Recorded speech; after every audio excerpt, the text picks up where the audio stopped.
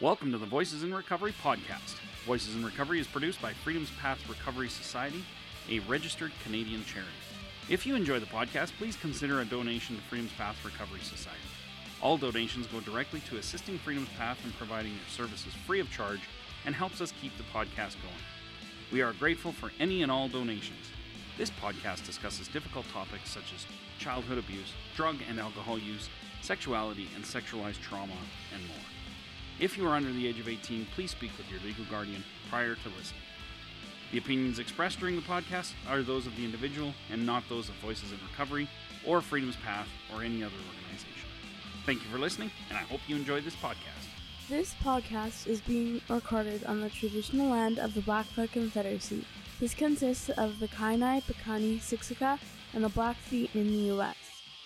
We acknowledge the Stoney Nakoda, which consists of the Bearspaw, Morley, and Chiniki. We acknowledge the Tsuut'ina Huadene and the Métis, Inuit, status, and non-status from all of Turtle Island, and those who are visiting. We are all treaty people. Excellent. So today's guests are Dusty and Catherine, Gary and Catherine Miller. For those Dusty will be good. Yeah, Nobody knows Gary. Yeah, that's right. For those who don't know, well, actually, I mentioned your name to someone, and they're like, "Who?" And I said, "Gary Miller," because I could barely remember your first name because all I remember was Dusty. Yeah. And we're going to be talking about PTSD and a lot of what. Well, I'm just going to let you guys talk about when it started, because you went from the military, the British military, yes, right, into Calgary Police Service, yeah, and you had been diagnosed with a occupational stress injury, correct? Yeah. Okay, and so I'm going to let you guys start us off, wherever you like, in terms of when it really first started to materialize, I guess, and start to have, because for a long time people can drink without any issues. Yeah. And then all of a sudden they start drinking and there's issues every time, right? And so, because it kind of comes on slow, as far as I know. Yeah. The addiction does anyway, for the most part. So anyway, take it away. Okay. So for those that don't know me, I actually joined the British military at 16 and a half in June the 5th, 1979. Yeah. Straight from school. And then I served a full 22 years as a full-time soldier, being stationed UK, Germany, traveling the world. And then when I left full-time, I joined our reserves, did another 5 years in there, redeployed back out to Iraq again. And then strangely enough, we came to Canada on vacation after that. 2006, having come back from my second tour of Iraq, which was actually a really hard, I think that's when things started to affect me. Came out here on vacation because our girls are grown up and they didn't want to go to south of France. So when they decided not to go, we decided not to go. And we came out here to Canada and we flew into Calgary. And we did the sort of normal things. We went up to Jasper. We drove down to Vancouver, which is not a couple of hours drive, as we thought. It's only about that far on the map. It doesn't look far at all. It does look pretty close, actually. Yeah, it does, but it's not. It's a long drive to a road where we never saw anybody for a couple of hours. We were the only car on the highway. Wow! It was really strange. And then we did Vancouver, Jasper, came back to Banff, and then we came back from Banff a little bit early, back to the bed and breakfast that we were staying in. And they advised us to come into Calgary, which is when we bumped into a police recruiting team. Oh, okay. Never thought about joining the police. Was always fighting them or running away from them. So we, went from there, joined January 2009. Yeah. What interested you about the police? I mean, because you had never thought about it, so. No, it was actually emigrating to Canada. It got us out to Canada. Oh, okay. But it's, a lot of my skills from the military can transition to policing. A lot of it is peacekeeping. So, you're not a police officer, but you are, because you can enforce some things. Yeah. And stuff like that. It's a little bit more clear-cut as a soldier than it is as a police officer. But just that every day is a different day. meeting new people. Yeah. And everything like that, it was, that's what attracted me. I've been becoming bored in civilian life. Yeah, I could see that. I mean, going from the one extreme to very calm. Yes, and it was hard. And like I said, I did 7, 6, 7, 8 operational tours. Easily. So easily that. When I first joined, nobody had a medal. The only medals that were there was a Northern Ireland medal or a United Nations medal, which was Cyprus. And that was 6 months of walking around, not really doing a lot in uniform, and going down to the beaches and having lots of fun. In Cyprus?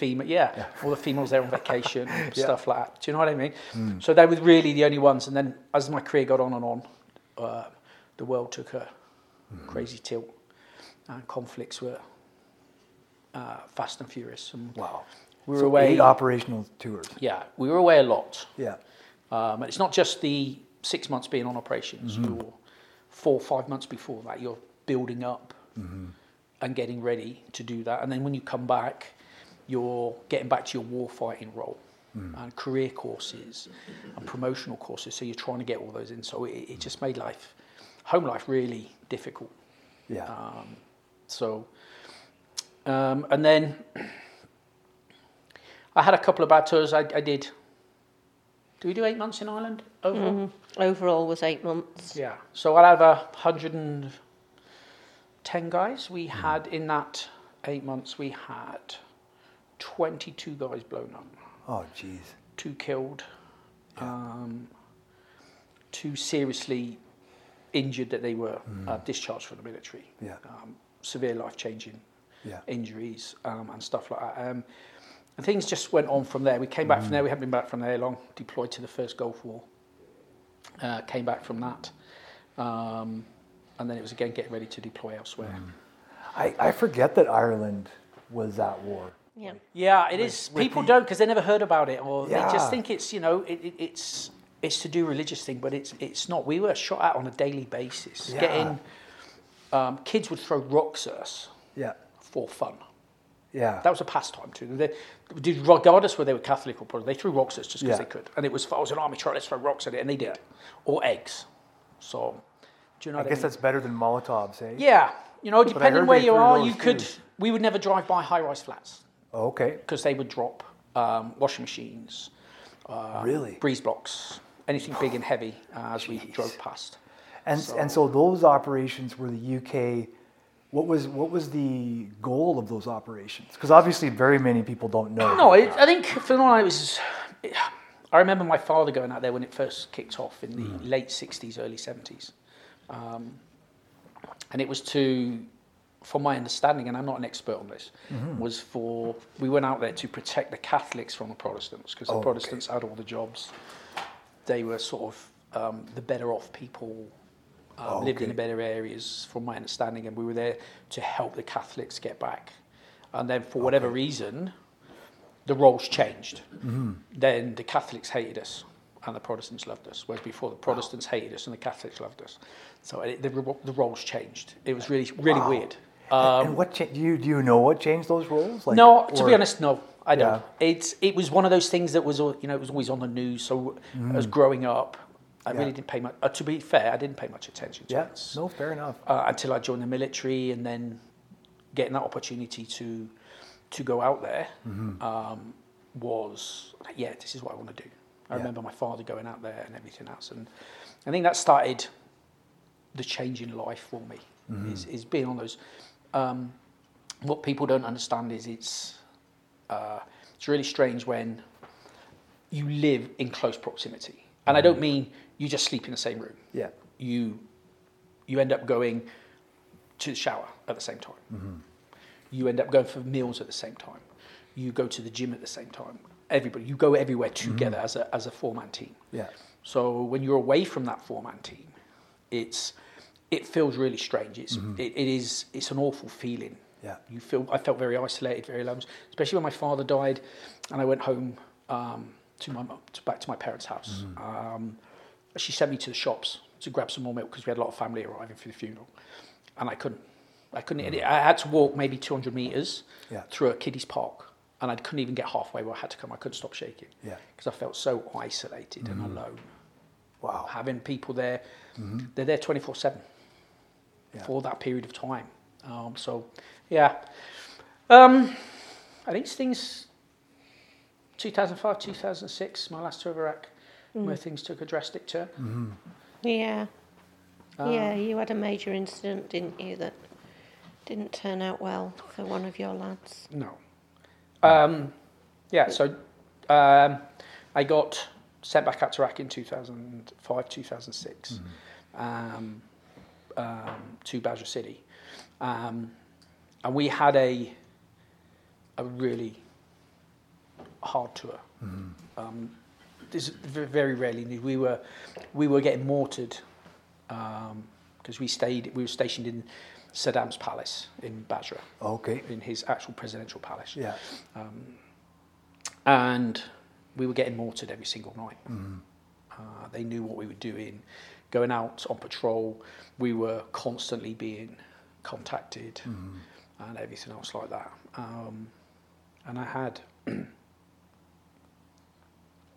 young soldier come out. I picked him up on the Sunday from the airport. He's just come out of recruit training, done his pre-deployment training, and then come out. And he was killed on the Thursday in, sadly, a road traffic accident. The vehicle rolled into a drainage ditch. We'd had some rain that night. Yeah.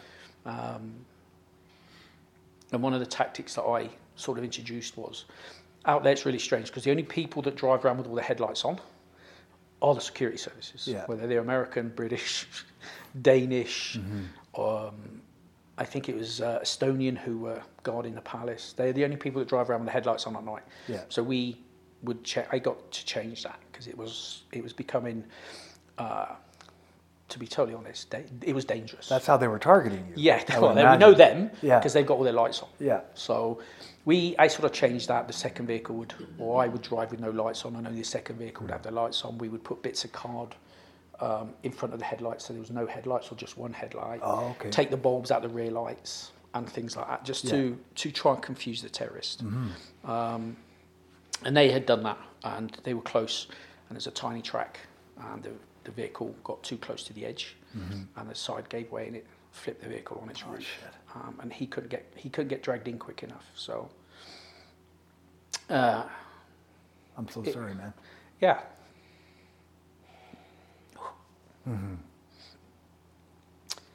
So, I've lost friends, but he was like my first soldier that I'd ever lost because he was mine and he was only young. And then coming back, because I was a reservist when I went out, and when I came back, I went back to civilian life, and there was nobody. So they didn't have anyone for you to talk to? No. Yeah. I didn't. All the people that I knew before I deployed were all civilians. The guys I did martial arts with and everything else like that. So to them, there was nothing. They just lived a normal life, not knowing what's going on out in the world. So when I came back, there was nobody had been through those experiences maybe. However, where I was a full-time soldier and we come back off operations, we are together. Yeah. And we would talk about stuff over a few beers and stuff like that, because there's always parties when you come back, welcome back parties, summer parties, Christmas parties, depending on when you came back, battle honour parties. So we would discuss stuff after a few beers and that, but there was nobody to do that with because there was nobody had been there. None of them had ever been in the military and deployed on operations. So I think that was when things started. I know I struggled for that for a long time. Yeah. Before. That's amazing. And just taking away not just taking away, but taking away that fellowship that you have. Yeah. That you had when you were full-time and then going into not having that fellowship, I could see how that would totally change the dynamic of that pain, right? Yeah, it does. There was nobody that, if he was having a bad day, would know why or understand why, because they didn't know that. And I actually worked for the military as a driving instructor, so there's quite a lot of people. In fact, most of us were ex-military, whether it be Air Force, Navy or Army. There was a lot of us. So it wasn't too bad, but even then, A lot of them had been out. A lot of them had never been on operations. Yeah. So, and then the civilian element of having never been in that environment where, it's hard. It's hard to explain. Excuse me. It's a different lifestyle experience, isn't it? It is. It is. And you have a different sense of humour. Well, you'd have to. And a completely different outlook to anybody who's never done any military or never had any military connection. Yeah. It's definitely different. Yeah. That's a whole other universe, right? For those of us who haven't been there, yeah. And I couldn't talk to Kath.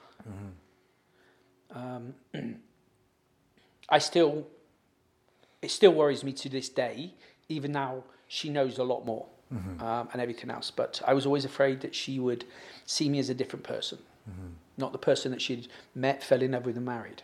I was now a totally different person, that somebody that she wouldn't like. So that would be scary too. Yeah. Not that we, even as soldiers, we talked about stuff, but we didn't. If that makes sense, it's quite hard because we would talk about incidences that were funny. Most people didn't find them funny, but we did. But that's part of the coping, right? Yeah, it is. Yeah. It is. So, and I was always very worried with that. And to be fair, coming out and joining the Cavalry Police was good. It sort of took that element away because I know they were already lining me up to deploy to Afghanistan in a highly dangerous job. So they'd already asked me, hey, would you deploy? But I'd been accepted by CPS, and our immigration thing. So which is why I said, if I go, I have to go.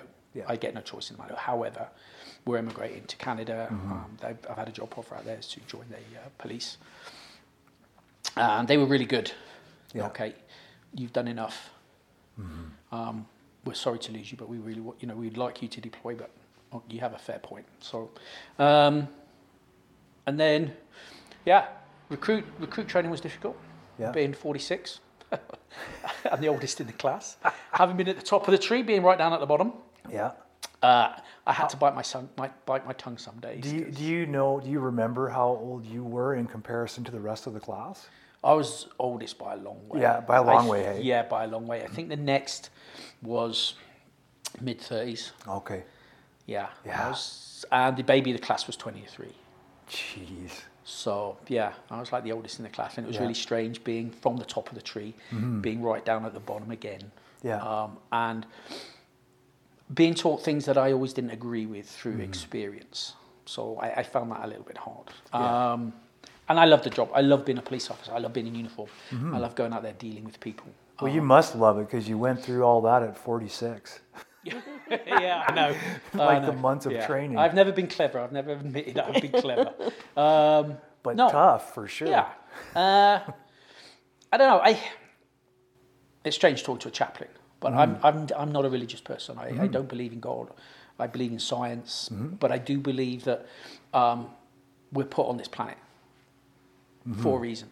Yeah. And my reason was to help people, to fight the battles that they couldn't, to protect those who can't protect themselves, won't protect themselves, don't know how to protect themselves. To me, that's why I was put on this planet. I am the fourth generation in my family to have been to war. Both my great-grandparents were killed in the First World War.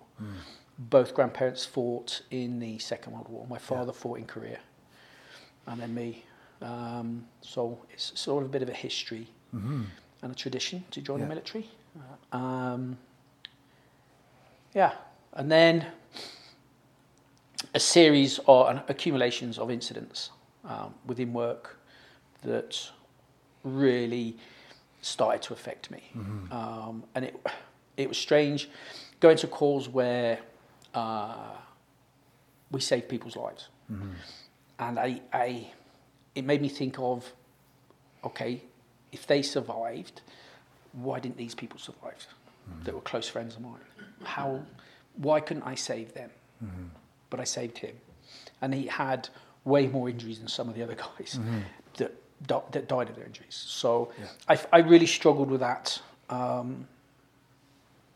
And then that stopped me sleeping. I struggled to sleep. And when I did, it was bad dreams after bad dreams. Yeah. To the extent I didn't want to go to sleep. Because I didn't want those bad dreams. Yeah. I became very isolated. I didn't want to go to coffee. I wanted to be by myself. Fortunately, Kath didn't work from home then. So on days off, I had the house to myself. And I would try and catnap during the day because that sort of seemed the only time really that I could sleep. And there's times I would go and lock myself in the walk-in closet with no windows and just lay on the floor with the door shut. So I didn't have to answer the front door, or nobody could see me or anything else like that. Sort of, I really isolated myself. And I think that's when I really sort of started to believe that I didn't know what was wrong, that something was wrong with me, and I didn't know why. I couldn't control my emotions. I really couldn't. Yeah. I could be fine, perfectly fine, and then the next minute I wouldn't be able to stop crying. I would have to drive around on my own during the day and at night because I couldn't control those emotions, and I would have to go somewhere till I stopped shaking and I stopped crying because I really couldn't. I couldn't. Yeah. I just couldn't control it, and it came to a head. I will let Kath take it from there. We'd had months and months and months where it was hard in the family, in the house, because we didn't know how Dusty was going to react. We didn't know if we were going to come home to a sleeping Dusty. This is myself and my daughter, our daughter. We didn't know if he was going to be sleeping. We didn't know if he was going to be angry. 1 minute he'd be quite happy and you'd say something and he would be, it would like be a firework had gone off. He was verbally aggressive, not rude or anything, just he couldn't control his anger. It was a bit like night and day, both with myself and with our daughter. And it was tricky. And one night he was getting ready to go on night shift, and I just looked up at him and I said, "Can you please bring my real husband home?" And that was when you started to think yourself and seek help, wasn't it? Yeah. I think it was the real turning point. Yeah. Which had been around 2014, 2015. I think so, yeah. Around that time. And she's right, I was angry. But I didn't know why I was angry. Yeah. I didn't know... I don't think anger is the right word. For me, I was frustrated. I was very frustrated. I didn't know why I couldn't control those emotions. Yeah. I didn't know why I felt the way I did. I really didn't understand that. And I think that made it worse, because when I would get upset for no reason at all, it just made me frustrated with myself, not with other people, but with myself, that I couldn't control that emotion. I was a big boy. I've done a lot. You know, I've had a really privileged life of going to the places and doing the things that I've done. And I just think, well, you're like a child. You can't stop crying. Why? Yeah. There's no reason to cry. But I just couldn't help it. And that became very, very frustrating. And that would make me angry, but with myself, not everybody else. I was angry with myself. And then the worse it got, the more angrier I became. Yeah. And stupid little things would bother me that normally wouldn't. They would just, it wouldn't even register. And that became worse, because then I knew that made me, frustrated me more, because I knew that it's nothing. She's left a coat out. It's no big deal. It's not the end of the world. But that's not how it felt. Yeah. And I couldn't understand why it was like that, which just made it worse and worse and worse. So I went to our psych services to get some help. And it was okay. I always wanted Kath to be there because, like I said before, I couldn't talk to her. Yeah. But I wanted her to understand. And they were the policy then was very strict. Is, no, this is your safe place for you. If you want marriage counselling, we can do that. And I was thinking, I don't want marriage counselling. Yeah. You just want your partner with you. Yeah, I need to hear. I wanted her to hear this. It's just mine. Oh, okay. Work phone. That's all. We both thought something was like blowing up. So it was okay. I went back to work probably far too early than I should have done. But again, I wanted to get back to work. I felt that, not taking my time was not the right thing. I needed to get back, put my uniform on, and get out doing the job that I get paid for and that I actually love doing. And in hindsight, that was probably not a good decision. Because it was okay for a couple of years. And then 2018, literally Christmas Eve, New Year's Eve, and then the night before my birthday, which is 3 sets in a row, I had 3 major calls where we were the first out. All fatalities. Yeah. So I knew things were getting bad, and I'd already been to psych services, and they'd give me because they were just too busy. So they sort of referred me out, which I'm actually glad they did. Yeah. Because the psychologist I have now is amazing. She encouraged Kath to be there. She made me feel comfortable. Because we would always chat, but some of the time it wasn't about anything. It was just a conversation, as if you were having coffee with somebody or whatever. It was just having a conversation, nothing related. And I think that built up my trust in her and everything else. So it took a long time to come back this time. I bet. It took a long time. And it's ongoing. But she helped me understand what is relative.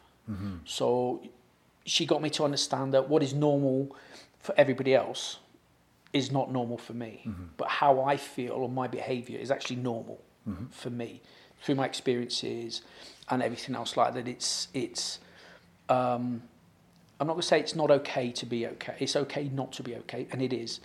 But she taught me that, I'm trying to think of the right word, how we see a bad situation is different for everybody. So what may affect you quite seriously may not affect me at all, and vice versa. And she actually that these traumatic incidents are very relative to that individual person. And to understand that has made me realise that, okay, just because it doesn't affect me doesn't mean to say it's not going to affect anybody else the same way as it would me, and vice versa. And I understand that more. I also understand now that I'm probably never going to be normal like everybody else. My normal is where I am now. So that heightened vigilance all the time. I can't sit with my back to the door. If we go out or anywhere like that, I'm constantly looking around. I look for the CAD, even when I'm not at work, because I want to run license plate, or I'm noticing stuff that I shouldn't. Yes, I should be noticing it, but it's there all the time. But that's normal for me now. It's now I understand that it's easier to deal with. Yeah. She gave me great coping methods for when things are not going well. Sometimes they work, but to be fair, sometimes they don't either. However, they've let me sort of deal better with life and everything else like that. So I'm probably, Kath will tell you, if I'm a better person to live with now. Yeah. Oh, yeah. So, but I understand that, and so I'm not asking this question in any way, shape, or form to point fingers at any particular entity. Yeah. But I am asking this question because I know that there's a transition now, like with the police service and with other companies of that kind, organizations of that kind, to move more into being able to help those who are struggling with occupational stress injuries. But it wasn't always good. Right? No. And the methods that have been used.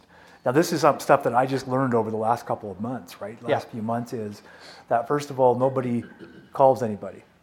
No. Nobody calls anybody who's off work even just to ask how you're doing. Yeah. Or ask for a coffee, right? Like, and that kind of shocked me a little bit. Yeah. That was like a organization-wide kind of misunderstanding from what I gather now. Yes. Is that it was actually never policy. Yeah. But people took it as policy and started to, like, when people were off work with stress injuries and stuff like injuries of any kind, nobody called them. No. No, and when I was off the first time, and not so much the second time, because I was a really good part of a really close team. Mm-hmm. But the first time I was off, I felt very isolated because I never got a call. Yeah. Nothing. And it made me feel worse that I was doing something wrong. Mm-hmm. That, okay, we don't want to talk to them because they're not behaving properly. Yeah. And they were right, I wasn't. But it's not something I could physically help being. As much as I tried, I just couldn't help those feelings. I couldn't help being the way I was. You were behaving how you had to behave. Yeah. However, the second time was a lot better. Mm-hmm. I had a good team that were hey, we're going for coffee. Mm-hmm. Let's go for coffee. Or we'll go for a beer. Come for a beer. Yeah. And they refused to talk about work because I'll be, hey, how's things at work? Yeah, we're not talking about that. Mm-hmm. And we would talk about anything else. So having that from my peers reaching out was actually a huge help because I didn't feel alone. Well, I imagine it would be much like when you came back from Iraq the last time and you didn't have anyone to talk to, right? You're all alone. Yeah. And so it's kind of similar to that. When you came back with your unit, you had your unit to be able to talk to and decompress a lot of that stuff. Yes. And probably decompress through a lot of humor, I'm sure. Right? Yeah, we did. And we did. Yeah. And they, the Falklands War for the UK military was a huge eye-opener. The stuff that we had done for years and years and years just didn't work anymore. Going... You would come back and then hand your equipment in and go away on vacation for 4 weeks without that decompression. Just didn't work. Yeah. Guys would turn into alcohol, drugs, violence because they were very angry. Whereas now they do decompress. We'll have those couple of weeks back in work where you're not really doing anything, playing a lot of sport, but you're having that time to talk about stuff. Yeah. And to be fair, get back to normality. Because when you're away, you're in your own world. Yes, you have Sky News, so you can, you have all that audio and visual sort of thing from the outside world, but really you're very focused on a very narrow portion of life, of getting up, going out on patrol, coming home safely, eating, getting ready for the next patrol, and on that never-ending cycle, and everything else, where really doesn't matter what the world's doing, what sport's playing, whether it's the World Cup, Soccer World Cup, the Olympics and nothing, it really didn't matter, because it's nice to watch, but it was also that part of thinking about home. Yeah. When I didn't really want to do that, although I missed Kath and the girls, our children. I wanted to focus on getting through that 6 months and going home in one piece and safely. Yeah. There was none of that. But like I said, the second time around was a lot better. I took a lot longer to come back to work, and I did it at a much more gradual pace. But I also think the second time I was off, it was a lot worse. Although I had an understanding of what was going on, it was a lot worse the second time around of being off work. And a lot of people outside of work, people inside of work says just take as long as you need. If you don't come back to work, you don't come back to work. It is what it is. However,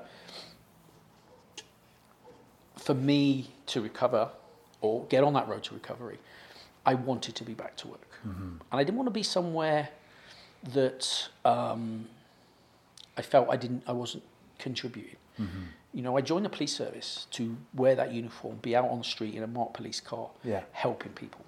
And that's what I wanted to get back to. And it was a very uphill struggle. Yeah, it was a real uphill struggle to just going into work.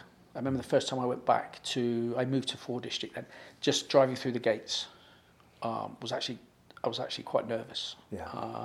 I knew a couple of people.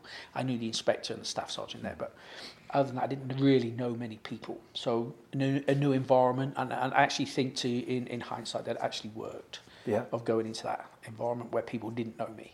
And it was new for you. Yeah, it's it's just it's a new person in the district. Yeah. So I think that helped big. But taking that time and there's days when I went in and they were like, okay, if you want to put uniform on, you can. If you don't, that's fine. I wanted to get back into uniform, so it was hard. And there's days when I sort of got half dressed. Yeah. And then I had to take it off again because I just couldn't do no more. Yeah. And over a period of time, that got better and better till I could wear my full uniform, duty belt, body armour. Yeah. and everything else, and then working up to going out with another police officer in a car, not doing any calls, and not just going for a coffee, but being out in uniform, being out in that marked police car, to just building up on that, to going out and doing minor things myself. Getting used to people staring at you again? Yeah. And yeah, that's actually quite true, because you're used to that. Every time police, and then, if you look at anybody when you're out, you look at people and there's a marked police car turns up next to them, they all look at the police car. Yeah. If they've done nothing wrong, I don't know why, they just do. Yeah. It's not like a fire truck or an ambulance, but it's a cop car, they will look at it, and I don't know why. But getting back into that... guilty consciences we all have. Yeah, I do. It's the cops, what am I doing wrong? Start chewing my nails, oh my God. Yeah. And then getting into that stage of... I was very scared of if something happened in front of me. I was petrified of being out there on my own. I had nobody to rely on, nobody to fall back on. It was I would have to deal with it myself, and it was probably one of the hardest things. Was just to get back out there on my own and because my confidence in myself was gone. It really was. Yeah, you'd be rebuilding from the bottom up. Yeah, right? It's like 3 times worse than being a recruit in the police service, and being my first day on the street, having left recruit training and gone to do my coaching. But like 3 times as worse. Wow. And I'd had 10 years of being on the street, of doing that. So, but just like I said, my confidence in myself was gone. There was it was just totally, there was nothing. I was petrified. But I felt that it's something I had to do, because guys would say, hey, I'll come with you. And I'm like, I got to do this myself. You know, even my inspector, I had a day in court. My inspector said, I'll come with you. And I'm like, no, I've got to deal with this. Yeah. I can't keep having somebody holding my hand. I appreciate the offer, but I need to do this myself. Yeah. And it was hard work. But I think it's made me better by dealing with it myself. I don't know if that's the right way to explain it. Or it might be one of the only ways to build that self-esteem back up, right? It was for me. Yeah. Everything that I'd done in the military was generally all myself-based. Nobody could do it for me. I had to do everything that I achieved. I had to do myself. So it had to be that mental and physical and internal strength to do that. And I think I needed to get that back in myself. I was very lucky. I had a good inspector, staff sergeant, and admin sergeant who really looked after me, and allowed me to do it at my own pace. And then there was days when they're like, you don't have to do this. And I'm like, no, I know I don't have to, but I want to. Because if I don't, it's just going to take longer and longer to get back to work. Yeah. And that was my goal, was to be back as a fully functioning constable on the street. Yeah. That was my goal, because that's what I want to do. That's what I love doing. Yeah. So it was hard. I bet it was. And Catherine, from your side of things, how hard was that for you, watching not just the first time, but the second time? And what part, what was your program? What was your progress? How was it affecting you? Emotionally, it was hard to see. Hard to watch him go through that, hard to see those struggles. But every day as he progressed more, life for us got much better. Okay. I wasn't so worried when I was coming home. What am I going to see on my when I get home? What am I going to have to deal with? He was still very tired. I think mentally it exhausted you. That would be so taxing. Yeah. And he was, I don't want to say lazy. Lazy is not the right word, but he would say he's going to do things and then just not do them. And I didn't want to nag him. First of all, because it was his suggestion that he was going to do whatever it was. Maybe it was just something like de-pooping the garden from the dog. And it's a job I'd been doing, but him saying, I'm going to do it, I'd leave it and wait for him to do it. And instead of him doing it when he said he was going to do it, it could take a few weeks for him to do. And I could see the changes in him as he progressed in confidence back at work. I mean, I think it was 2 or 3 days at 2 or 3 hours a day to begin with, wasn't it? Yeah. With 4 or 5 days in between. Yeah. And then he'd slowly and gradually build it up. And as I say, as he became more confident at work, things at home were starting to progress a little bit more. Yeah. I mean, now jobs are just undertaken now, you know, and he's taken into cooking a lot more, haven't you? Yeah, Meals I like and cooking, things. Yeah. My pastry's coming on good. Yeah, only because I can't make pastry. We still don't have any pastries here, though. Well, I did say she wouldn't bring them. He's pastries. He's the pastry guy. So, I mean, it's nice to see my husband back again. It's nice to know that he was in there and now he's back. I bet. Because I think, if I'm absolutely honest, if he hadn't have sought help, I don't think we'd have been sitting here together today. no. I think we'd have been another divorce statistic. I really do. Because nobody could have continued that way. No. It would be pretty hard. Yeah, Yeah. yeah. It's harder for the spouse, I think, especially when, if you as an individual don't know what's going on within yourself, how can somebody else know what's going on within you? If you don't know what's happening and how to fix it or why you're feeling like that. And I have to be 100% honest. I think they took, Catherine, our youngest daughter, took the brunt of everything. Because I tried, and I'm pretty sure I did. I was good with the public at work because I would focus. It would give me something to focus on. Yeah. I wasn't very nice to my peers. I became very intolerant to certain things. Yeah. And I would snap at my peers quite a lot, or be abrupt with them. And that's such a common part of trauma, right? Yeah. Of dealing with trauma is that anger that comes out, right? Yeah, it does. It goes somewhere. Yeah. And I think we focus on the people we care about more. That they take that brunt more than somebody that we don't know. For sure, because we can be ourselves more around them, right? Yes, Yeah. and I think that's it. Which is a shame, but it also makes sense, right? Like, that the ones that love us the most, they get the brunt of the shit. Yeah. They do. Right? They Yeah. do.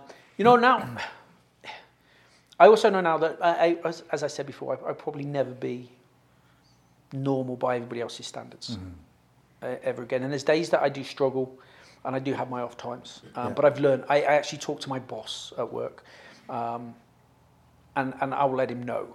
I'm a bit of a trough at the moment, and I'm struggling to get out. So if I'm quiet, because that's how I generally would deal with it from work, I would go withdraw into myself. I didn't really want to talk to people. Yeah. And then when I did, it wasn't always the best conversation, and things like that. So I would because of that, I would really withdraw myself, and people took that as an offence that I was upset or angry with them. And 90% of the time I wasn't, or 99% of the time I wasn't. Just how I dealt with it. Yeah. Just keep myself to myself. And I felt that if I do that, I can't be rude or disrespectful to people. Yeah. And that's what I would try to do. So, and by letting him know, the boss know now that if I'm not having a good day, oh my God, and the guys, you know, and I just say to him, look, if I'm quiet, there's a reason. Yeah. I have stuff that I struggle with, and that's my way of dealing with it. So it's not personal. If you say hi and I don't repeat, I'm not being. Yeah. It's just how I deal with it. And it must help you though to be able to talk to them about it. It does. Right? It does, and it makes a better atmosphere within work because the guys know when I'm quiet that I'm just not having a good time with myself, and they'll leave me alone. They are really supportive. They're, hey, is everything okay? Can I help? Is there anything I can do for you? Yeah. The boss will be, do you need to take time? And I'm like, no, I need to be here. I need to keep doing. It gives me focus. So by talking about it, makes actually life easier. Yeah. Not just for me, but for them as well. Yeah. And because they then understand that they haven't done anything wrong. They don't have to tread on eggshells. They just know that, okay, he's having a bit of a struggle and he'll be back to normal when he is, or he'll ask for help if he needs it. So, and I've learned that you can't just deal with it on my own. Yeah. I have to have help. And I try my best to deal with it as much as I can. But when the time comes to ask for help, then I'm not so worried or ashamed is probably the better word of asking for help. That- Because I was that- very ashamed before. Yeah, and that will keep a person sick, right? Like Yeah. being ashamed to talk. Yeah, and just being ashamed of my actions, ashamed of things I'd done, and my behaviour. But talking about it Yeah. and letting people know that it's not a personal thing against that person as an individual or anything else like that helps. And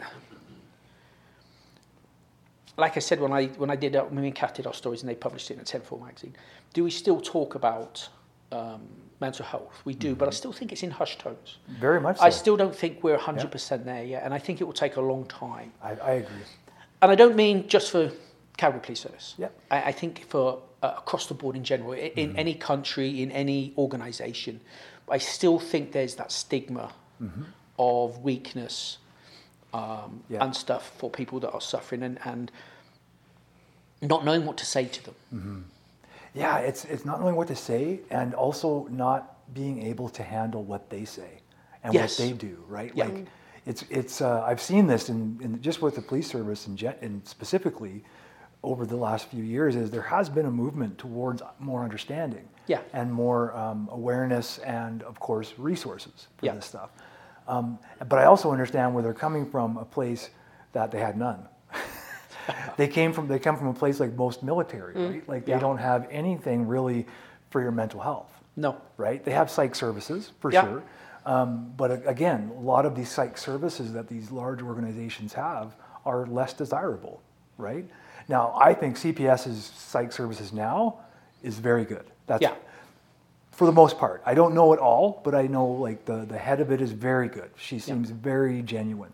I think like when people who don't have like trauma, who haven't experienced trauma to the point that you have or Yeah. that other people have, or even myself as a child, the trauma that I went through, what happens sometimes is you're talking about having to be quiet, right? Like I have to do that all the time.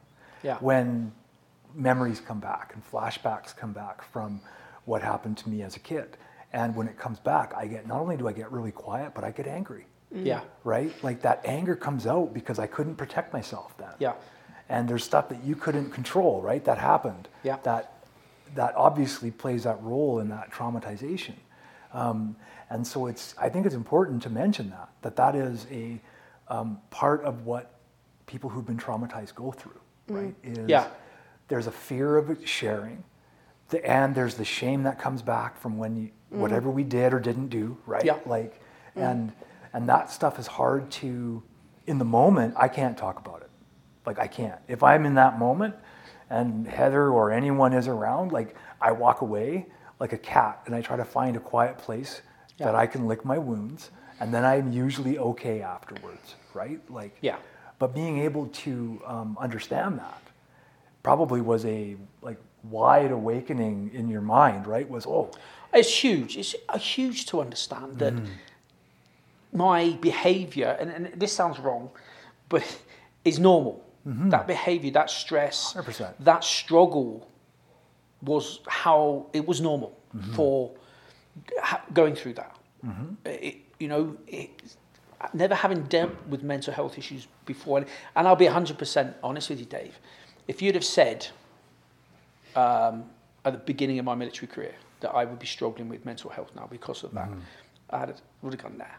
And even when I left full time, having already done 5 or 6 operational tours already, that I dealt with it.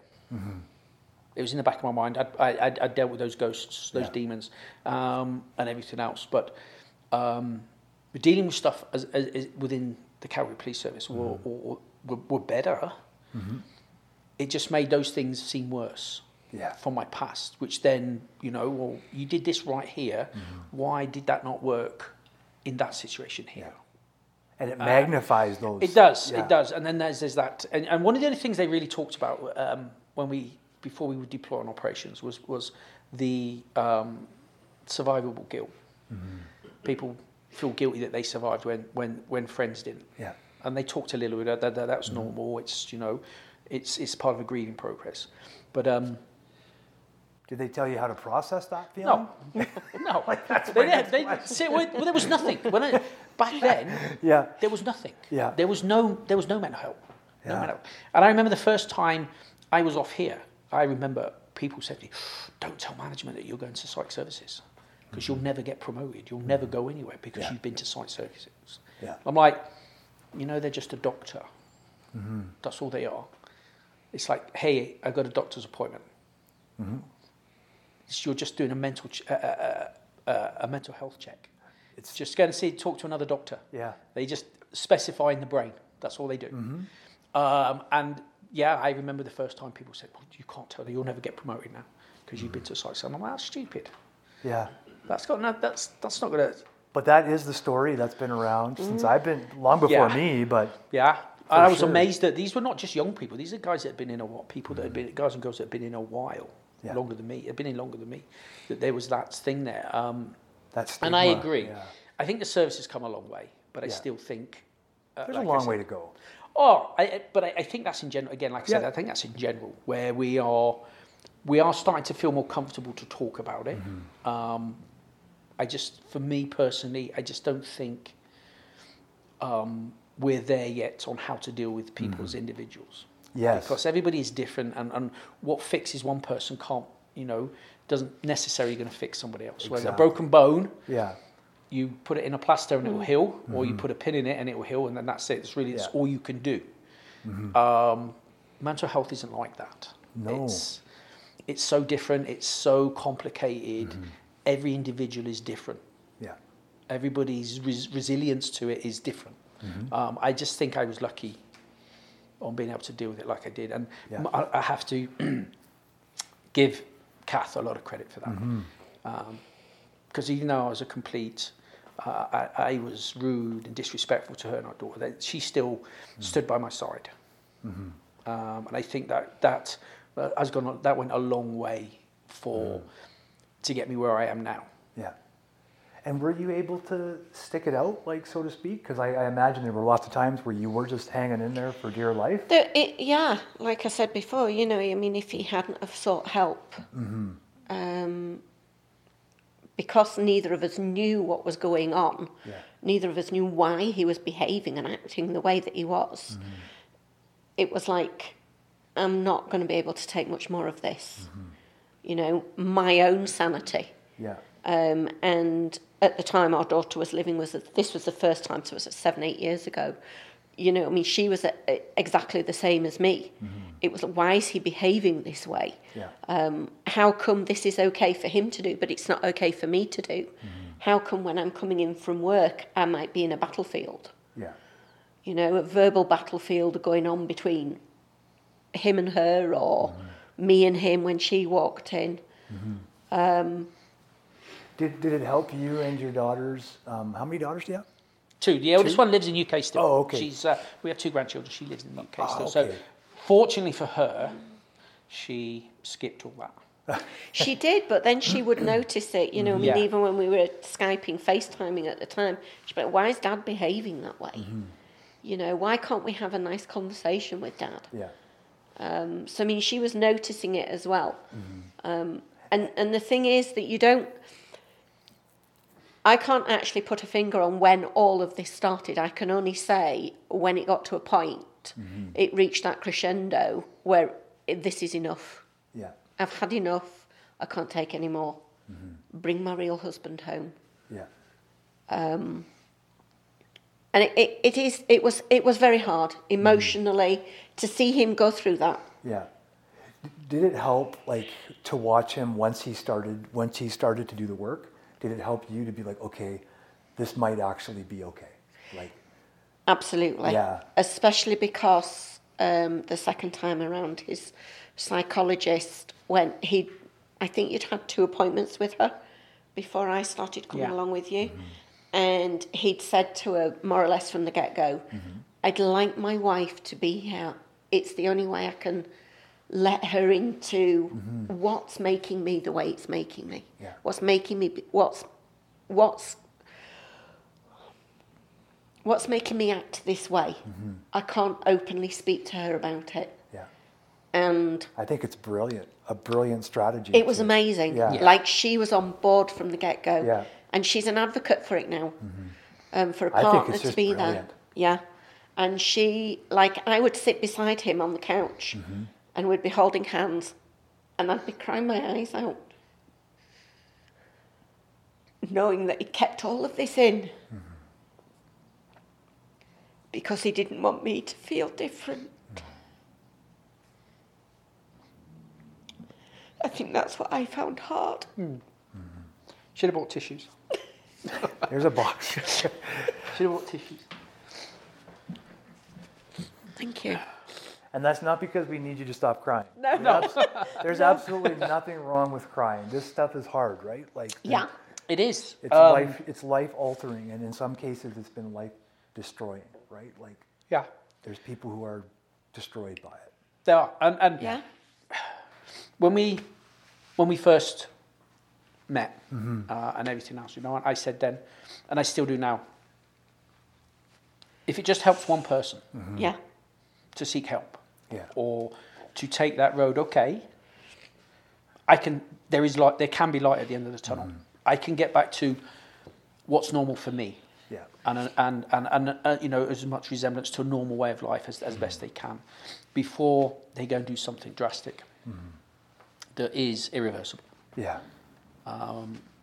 And so let's do that for a second. Let's talk to the people out there in the service. Let's just say the service, but wherever they might be, Yeah.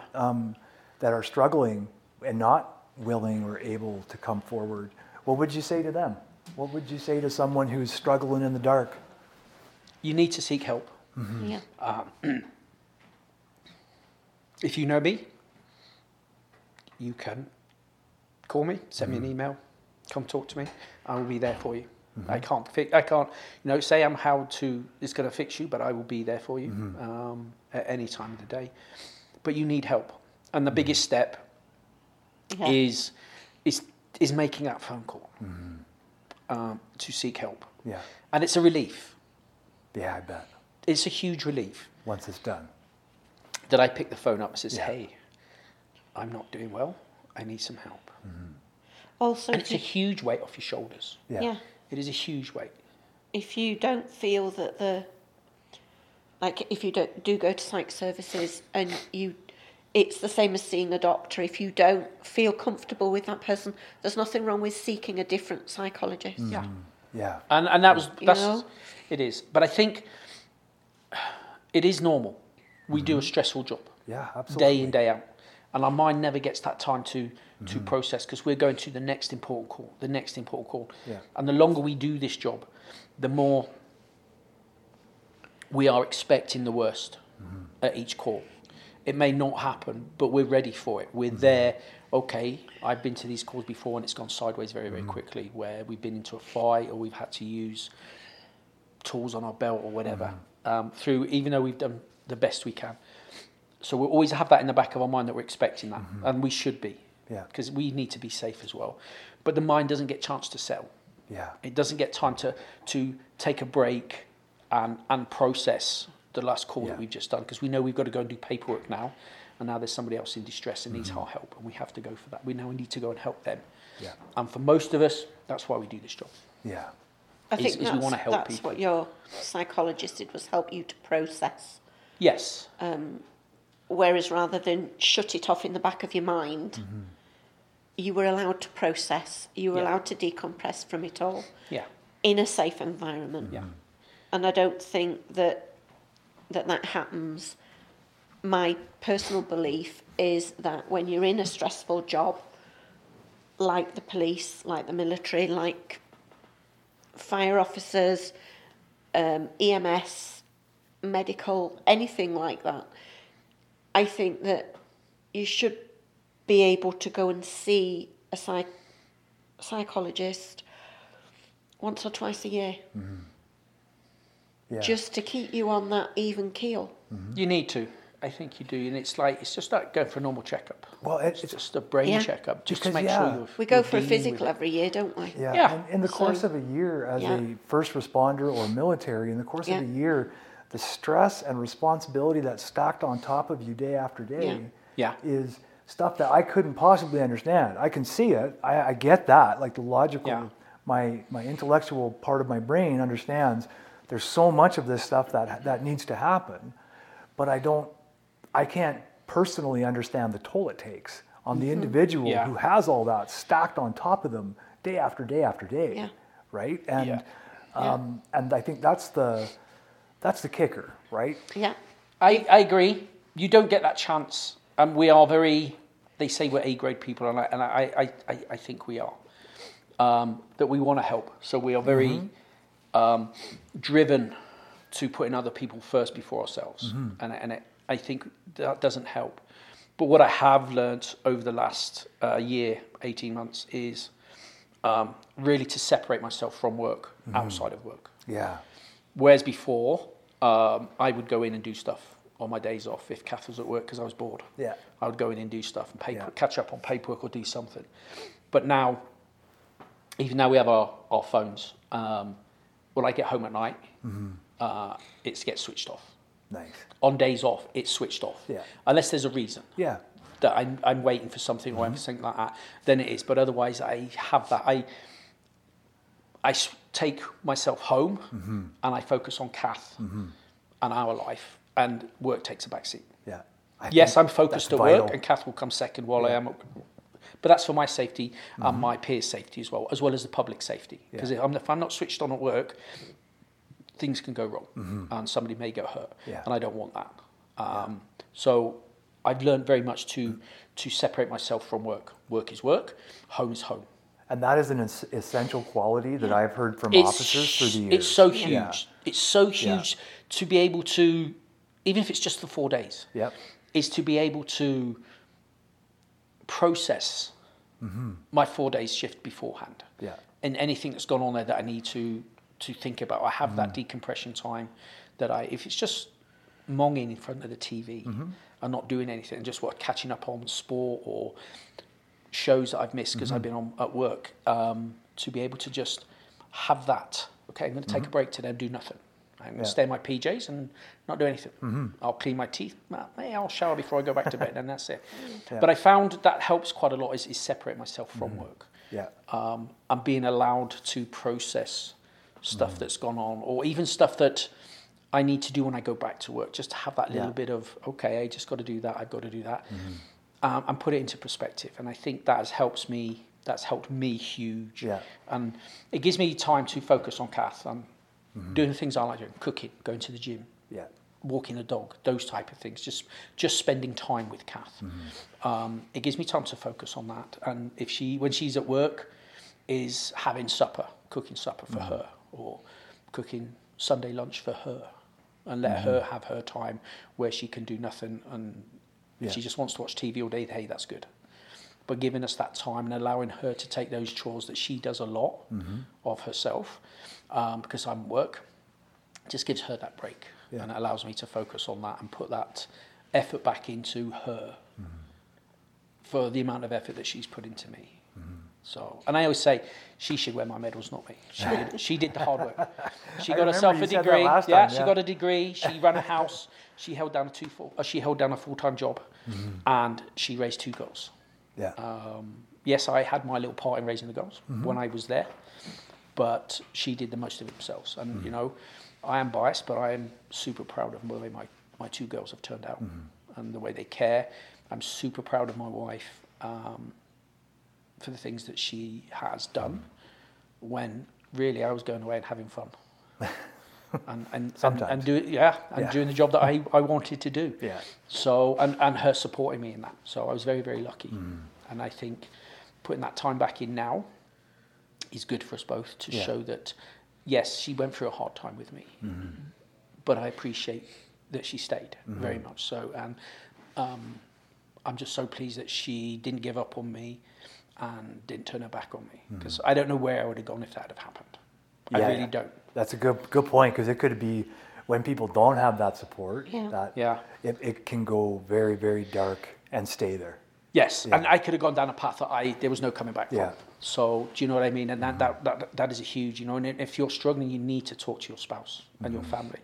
You need to, as hard as it is, gut it out and talk. Yeah, and get them to go with you to psych services if you need to. Get them to go and talk to somebody with you.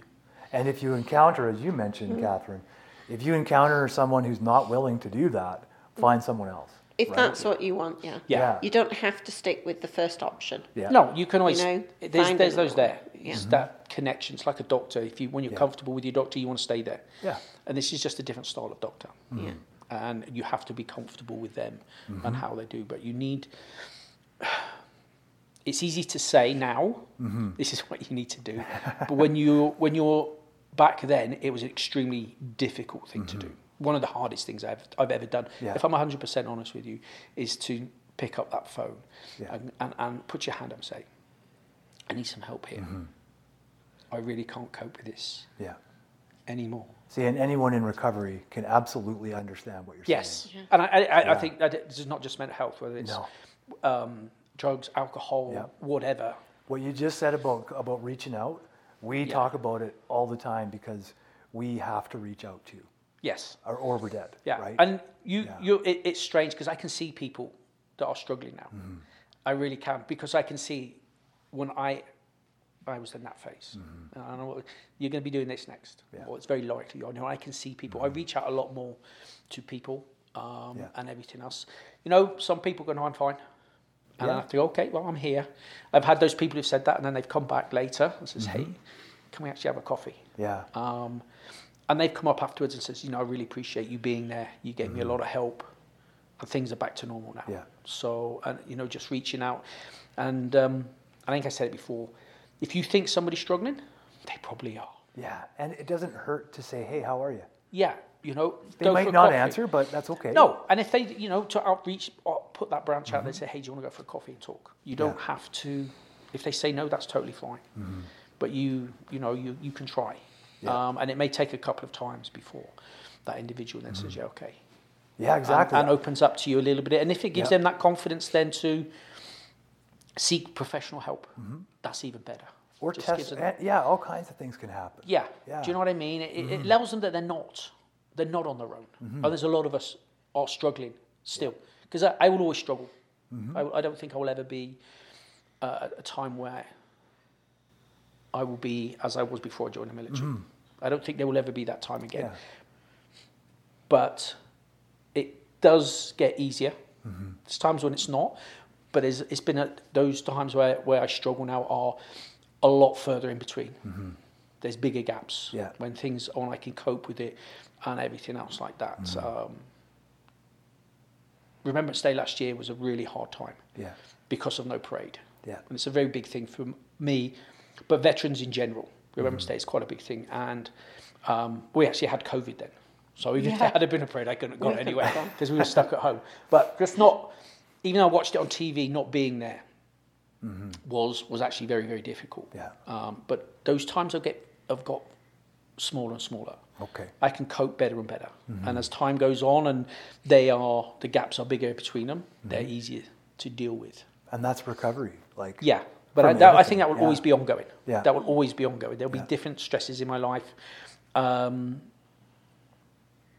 will trigger it for whatever reason. But I can cope with them better now. Now I know how to deal with it, and I know what's wrong.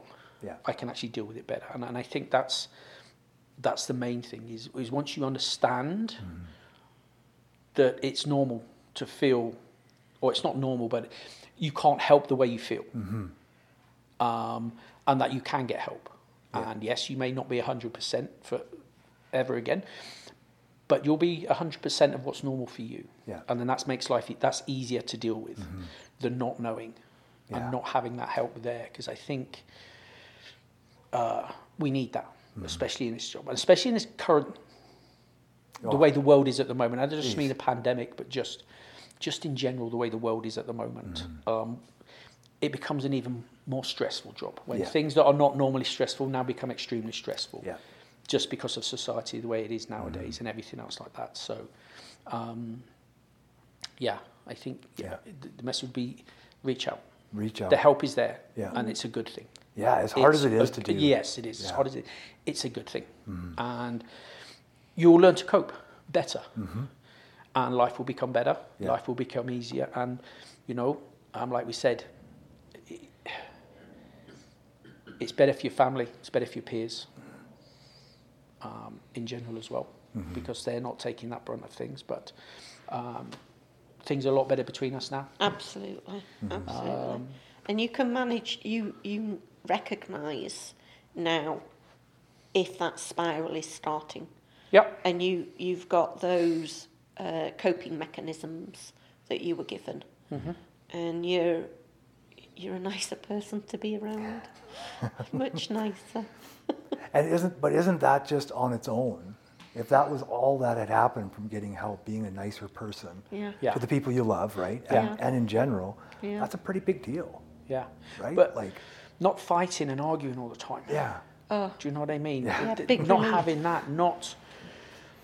And there is times when I'm abrupt, and I know straight away, shouldn't have said that, or not use that tone, and I know straight away, and I'll apologise straight away. But they're few far between now.